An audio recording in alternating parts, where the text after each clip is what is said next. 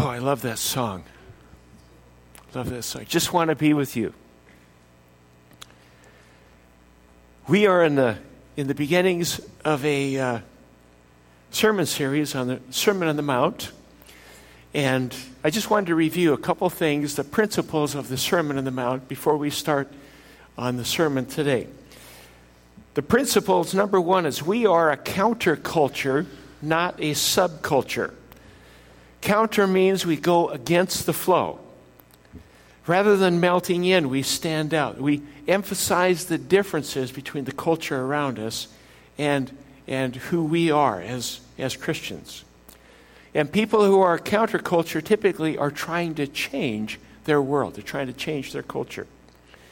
Secondly, number two, it's about internals, not externals. It's about internals, not externals. This counterculture, the one that Jesus brought, that we are part of, is called the kingdom of God. God is our king, we are his subjects, but it's an internal kingdom. It's a heart kingdom. It's inside of us, and we may look just like everyone else. We may wear the same style of clothes.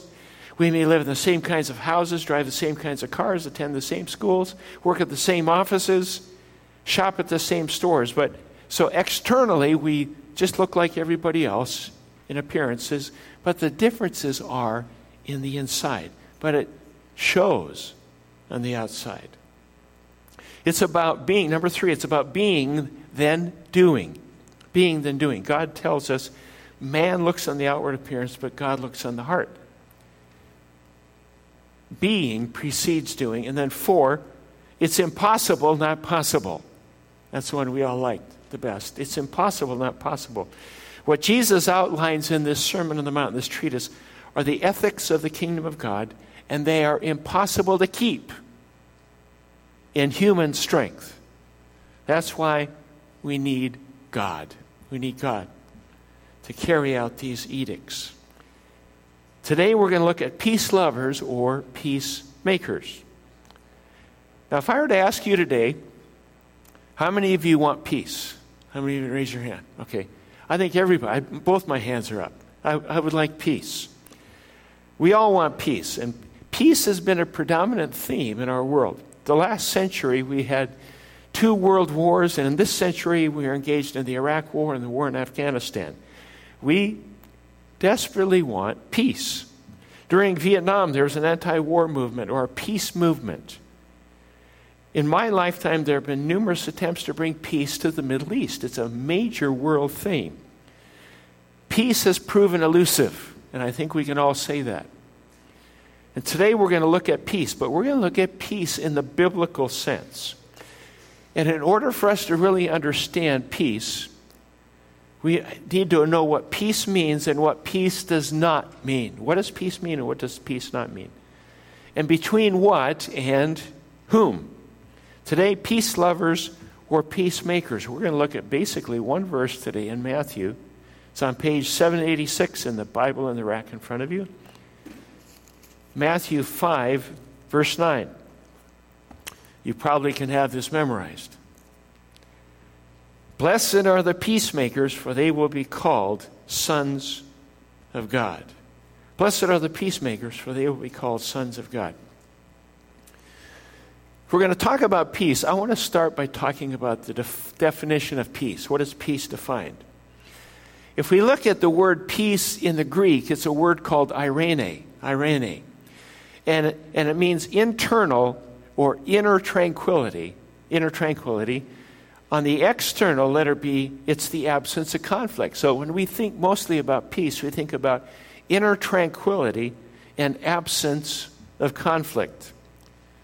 And then we come to the Hebrew word shalom, which many of us are aware of the word shalom, is the word for peace in Hebrew.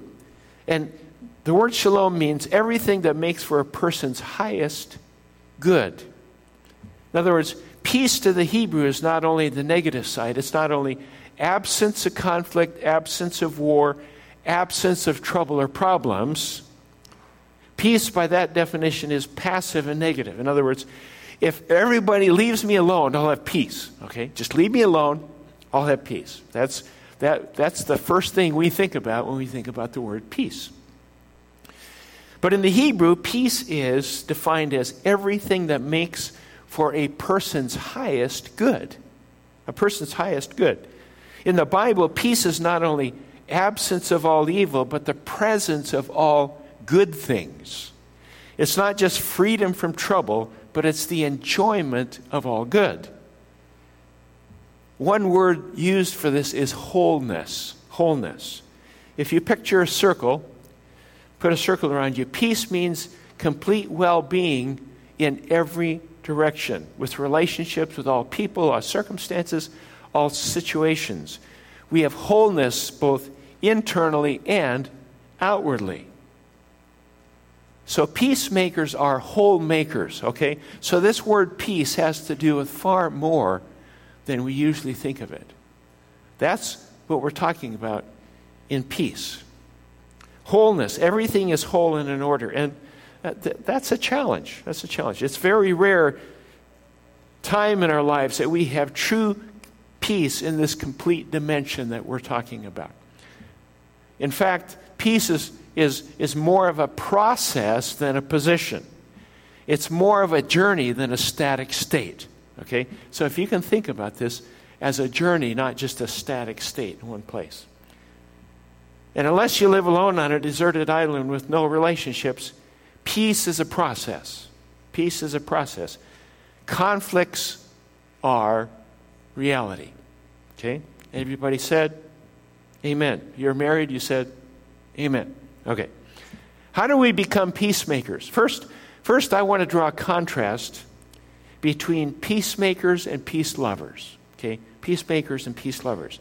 This will further expand our understanding of the definition of peace and how we can become peacemakers. Okay? Both peace lovers and peacemakers have the same goal. It's peace. Okay? The goal is peace for peace lovers, peacemakers. The goal is peace. Number 2, the peace lover follows the path of least resistance. The peacemaker follows the path of change or resistance.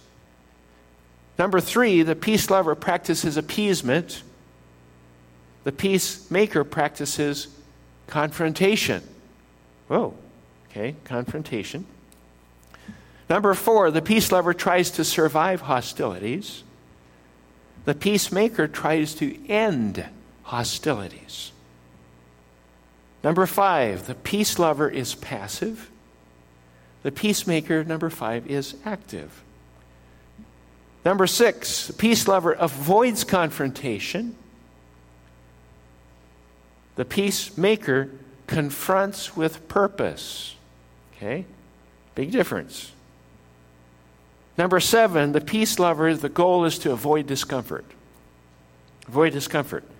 Number 7, peacemaker, the goal is to bring reconciliation. And number 8, the peace lover does everything to keep the peace. The peacemaker does everything to bring peace or reconciliation. Now let me illustrate from a marriage relation. Okay, Judy and I have been married 40 years. Okay, let's say we have an argument. Now, we've never had an argument or fight, but let's say, for hypothetically, we had an argument, it degenerates into emotional shouting match and a verbal fight, and we both say things that just hurt deeply. So we've just had this long, drawn fight, okay? And then we stop. Now, the peace lover, the mode of operation is to sweep the incident under the rug and pretend it never happened, okay? So you just had this knockdown, drag-out fight, and we just pretend it didn't happen. That's the peace lover. And being afraid to bring the issue up again, because if I bring it up again, it's going to bring more conflict, and we're going to withdraw, we're going to appease the spouse, follow the path of least resistance. We're going to avoid confrontation at all costs. We're not going to bring that up again. That's passive. That's what a peace lover does. But at this point in time, is there an absence of conflict? Yes. But is there peace? Absolutely not. Nothing's been resolved. There's an absence of conflict. It's like withdrawal from the battlefield. there's no peace. Nothing is resolved. The relationship is still strained. We need reconciliation. We need peacemaking. A peacemaker is a maker of wholeness, bringing reconciliation, resolution, restoration of relationship, seeking the highest good of the other person, dealing with the issues, talking them through. A peacemaker is proactive and follows the path of discomfort, but will lovingly confront the issues in order to reconcile. The purpose of the goal is reconciliation. Without reconciliation, there's no peace. But the goal is to bring peace through reconciliation, to bring two parties together who are at odds, who are enemies. Now, Jesus was the ultimate peacemaker. And the peacemaking process must begin with the peacemaking mission of Jesus to bring us to God. Now, there's a verse, we don't have time to unpack this at depth, but it's a verse that talks about being brought near. In Ephesians 2:13-17, Ephesians 2:13-17 says this. By the way, I put all these passages in your notes so you can look them up later if you need to. We'll go through all of these as we go. Verse 13, but now in Christ Jesus, you who were once far away have been brought near by the blood of Christ. For he himself is our peace, who has made the two into one and has destroyed the barrier, the dividing wall of hostility, by abolishing in his flesh the law with its commands and regulations. His purpose was to create in himself one new man out of two, thus making peace. And in this one body to reconcile both of them to God through the cross, by which he put to death their hostility. He came and preached peace to you who are far away and peace to those who are near. For through him we both have access to the Father by one Spirit. That talks about God's process of bringing peace through Jesus Christ. Now, there are four fundamental relationships that require peacemaking. The first one is peace with God. Peace with God. That's the starting point for peace.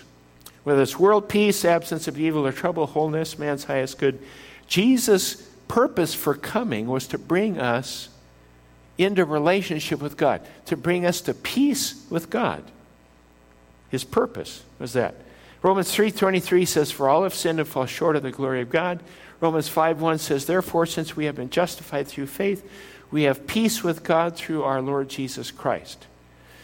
See, we are all sinners. We are all alienated from God by nature. And we are postured, just by nature, we're postured against God. We're in rebellion. You say, I'm going to do what I want to do, and God can do his thing. I'm going to do what I want to do. I want to stay in charge of my life. If you've never wrestled with God on who's in charge of your life, you're probably not human, okay? We all wrestle. Who's in charge, me or God, okay? I usually wrestle with that daily. Who's going to be in charge? But there's this tendency in all of us to say, I'm going to run my own life.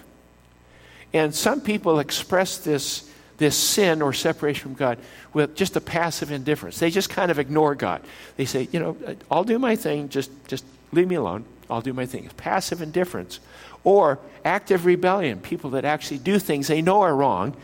Either way, whether it's passive indifference or active rebellion, we are alienated against God because those are indicators of sin. They separate us from this relationship with God. And that relationship has to be rebuilt, or there has to be a bridge to that relationship with God. Romans 6:23 says the wages of sin is death, separation from God. Now, had God been a peace lover, he might have said, I should probably just leave these human beings alone. I don't desire confrontation. They can be pretty nasty. They're messy. People will hate me. I don't want my son to be murdered for people who don't want my help. They don't want to relate to me, so I'm just going to let them alone. That would be the peace lover approach. But God was not a peace lover. He was and is a peace maker. He wanted to restore us to a relationship. His desire was to be reconciled, to bring wholeness to us. And that's inner wholeness as well as outer wholeness. That's why he sent Jesus, his Son. Jesus, the visible representation of the living God to us. He wanted to make peace. He initiated that relationship restoration because he's a peacemaker. Romans 5:8-11 says this, "But God demonstrates his own love for us in this, while we were still sinners, Christ died for us. Since we have now been justified by his blood, how much more will we be saved from God's wrath through him? For if, when we are God's enemies, we were reconciled to him through the death of his Son, how much more, having been reconciled, shall we be saved through his life? Not only this so, but we also rejoice in God through our Lord Jesus Christ, through whom we now have received reconciliation." While we were still sinners, enemies, Jesus died for us. Jesus was the ultimate peacemaker. Did he love peace? Does he love peace? You bet he loved peace. He died. He died for peace. So you could have peace. Jesus loved. Now, if you really study the Jesus in the Bible, New Testament, you also discover that he was also confrontational. He didn't follow the status quo. He didn't follow the path of least resistance. He challenged the status quo. And he confronted sin. To the repentant, he forgave. To the rebellious and self-righteous and religious, well, he drove them out of the temple with a whip. It's interesting to see that part of Jesus. But his primary purpose was to bring men and women into peace with God. Peacekeeping can sometimes be confrontational. It's always strong. Jesus did not water down his teaching. But his goal was to bring men and women to peace with God. Now, sometimes that puts them at odds with other people. The price was the blood of his Son. Little note in here. You probably ask, what about Matthew 10:34-38, where Jesus said, "Do not suppose that I have come to bring peace to the earth. I did not come to bring peace, but a sword. For I have come to turn a man against his father, a daughter against her mother, a daughter-in-law against her mother-in-law. A man's enemies will be the members of his household. Anyone who loves his father or mother more than me is not worthy of me, and anyone who does not take his cross and follow me is not worthy of me." He's talking about putting other things above their relationship with God. Not loving God more than we love people. We have to love God first and foremost. The loving thing is to say, what is it that God values? What is it that God hates? God hates sin, loves people, but he hates sin. And when he sees sin is destructive in people's nature, then we take that same kind of attitude and heart. See, it's not peace at any price. So wholeness. Peacemakers, first and foremost, we start with making peace with God. This brings us to the second relationship of peace. This has to do with peace with self. Peace internally, peace within. We're not going to spend a lot of time on this, but peace with God is crucial in order to have peace within. We find there's a God-shaped vacuum inside each one of us that can only be filled by God himself. And until that's filled with God, we never have peace because there's always emptiness. We can't have that wholeness. We don't have the ability to love and be loved. We ask the question, where am I going? Why am I here? What's my identity? Now, a peace lover will ignore internal problems and just kind of hope they go away. A peacemaker will actively seek solutions and answers to their own internal problems. And all of that is found in Jesus Christ. In Jesus Christ. It's interesting to hear famous athletes. Some of these were Olympic athletes. Some of them are football players, which I heard an interview with just this last week, and experiencing incredible success. But they've said, and they say over and over again, my identity isn't, and my fulfillment isn't in my success. It's in Jesus Christ. They found that internal peace in Jesus Christ.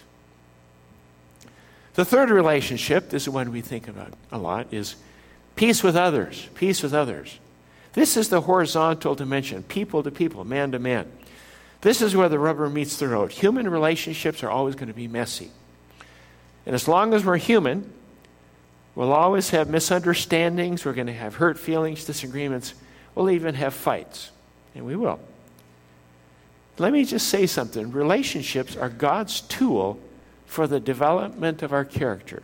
Relationships are God's tool for the development of our character. If we're alone, isolated on a desert island, we would never grow in patience, understanding, or tolerance. I've heard couples say, a lot of times this will happen in premarital counseling, we're just so opposite. We're totally different. I said, good. That's good. That's the way God made us. That's the way God made you. When someone sees everything my way, I don't learn understanding. When everyone agrees with me, I don't learn tolerance. When everyone does for me right now, I don't learn patience. And if you need to work on sensitivity, like I do, what does God do? God places you in a household with a wife and 2 daughters. Sensitivity. I'm a lot different than I was 20 years ago, just so you know. Am I? 40 years ago. She said, I don't know, she made it longer. God has placed each of us where we can grow. Now, there's an interesting proverb. I really like this proverb. 14:4 says, where there are no oxen, the manger is empty, but from the strength of an ox comes an abundant harvest. Another version says, some disturbance is the price of growth and accomplishment. Another one says it this way, there is no milk without some manure. There's no milk without some manure. Okay? Now, in this church, as we grow and we change and we grow up, there's just going to be some manure. So you know. And I know it stinks. All of us are producing some of it. So we have. There are going to be conflicts. And whether or not there's going to be some manure, what are we going to do about it? The peace lover avoids conflicts, ignores it, plugs their nose, and pretends it isn't there. What is a peacemaker going to do? Pick up a shovel and get to work. So it happens. Confrontational, uncomfortable, stinky, messy, but it's necessary. What do we do when someone sins against us personally? Okay? And if it hasn't happened this week, it'll happen next week, just so you know. What do we do when someone sins against us personally? In Luke 17:3-4, it says, if your brother sins, rebuke him, and if he repents, forgive him. If he sins against you 7 times in a day, and 7 times come back to you and says, I repent, forgive him. That's a lot of manure in one day. If he sins that time, Jesus said, forgive him. Forgive him. In Matthew 5:23-24 it says, therefore, if you are offering your gift at the altar and there remember that your brother has something against you, leave your gift there in front of the altar. First go and be reconciled to your brother, then come and offer your gift. No. Peacemaking. Peacemaking. If at all possible, be at peace with all men. The Bible tells us, being at peace. Now, you can only handle your side. Somebody may not make peace with you, but you can take the effort. Say, be at peace with all men. Now, what do you do to approach this if you're not sure how to get to resolution? Let's say in Matthew 18:15 says this. This is an illustration. If your brother sins against you, go and show him his fault just between the 2 of you. If he listens to you, you will have won your brother over. Okay, there's an initiative. You are taking the effort to make peace with someone you know has an issue. He did something against you or whatever it is. So, but if he will not listen, take 1 or 2 others along, so that every matter may be established by the testimony of 2 or 3 witnesses. If he refuses to listen to them, tell it to the church. If he refuses to listen even to the church, treat him as you would a pagan or tax collector. So how do we handle this This is the Matthew 18 principle, is that if there's a problem, go personally first. Now, don't go to somebody else first, okay? Just go to him. Now, if Vern has a problem with Chris, okay, he does. Okay, he's got a problem. Now, he has a problem with Chris. Now, if he comes and talks to Roger, what good does that do?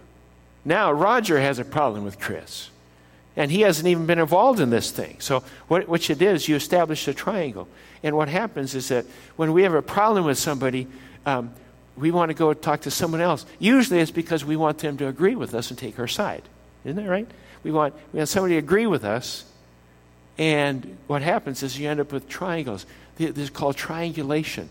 And it causes more problems in relationships and families and churches and groups than you can imagine.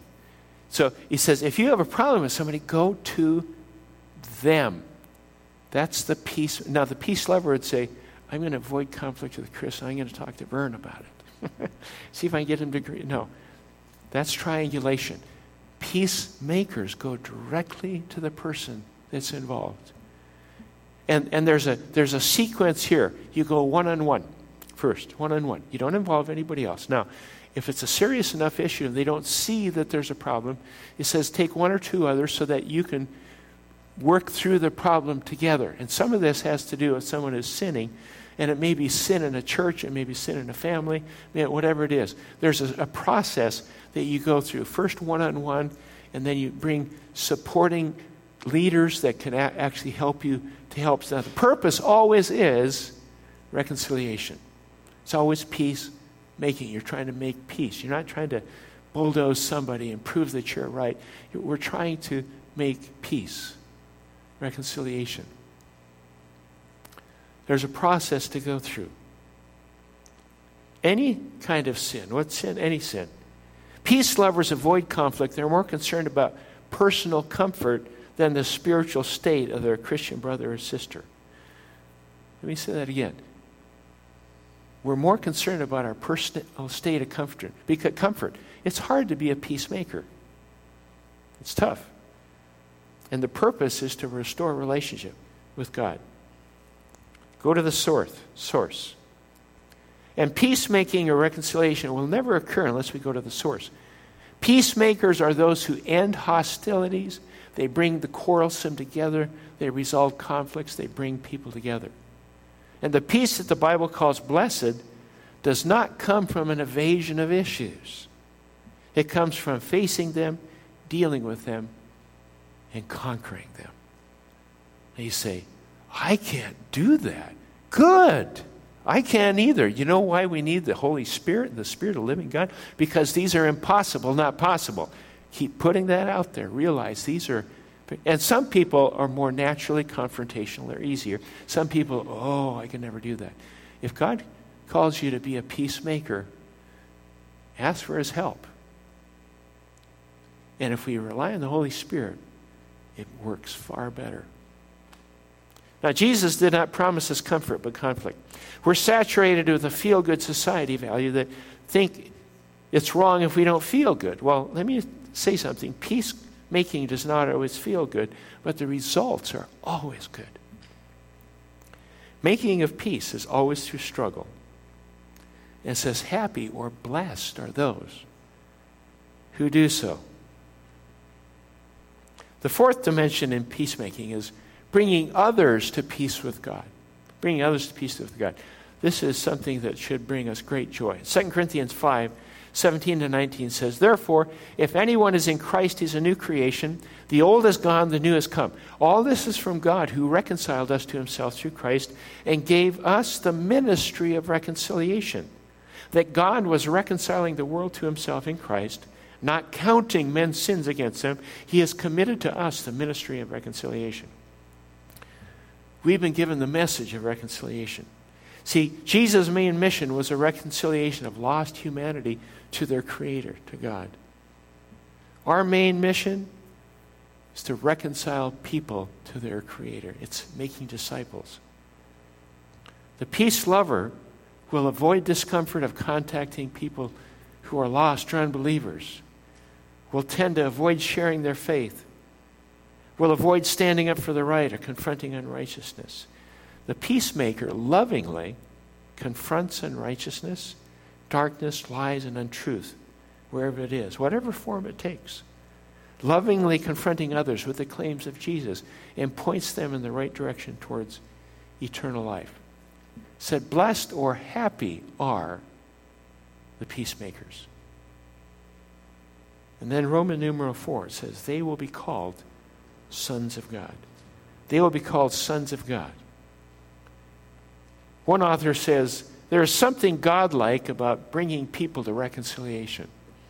There's something godlike about bringing people to reconciliation with God, with self, with others, and with other people. It's God's work. We are his children. The person who makes peace is engaged in the same work that God of peace is doing, establishing right relationships, bringing wholeness and restoration. That's being a peacemaker. You ask, how can I do this? How can I be a peacemaker? I'm not a confrontational person. You cannot. Remember principle number 4. It's impossible, not possible, in our own strength. God has to do it through us.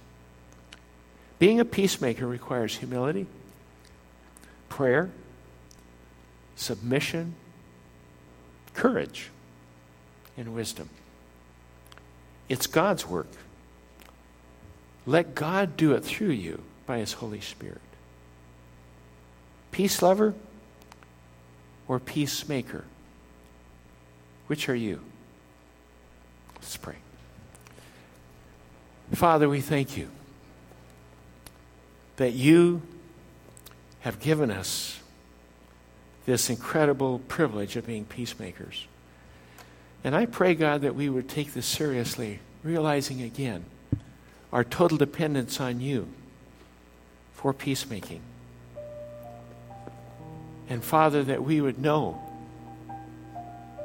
what you're doing. You would be the one that makes the way. And we thank you in Jesus' name. Let's stand, shall we?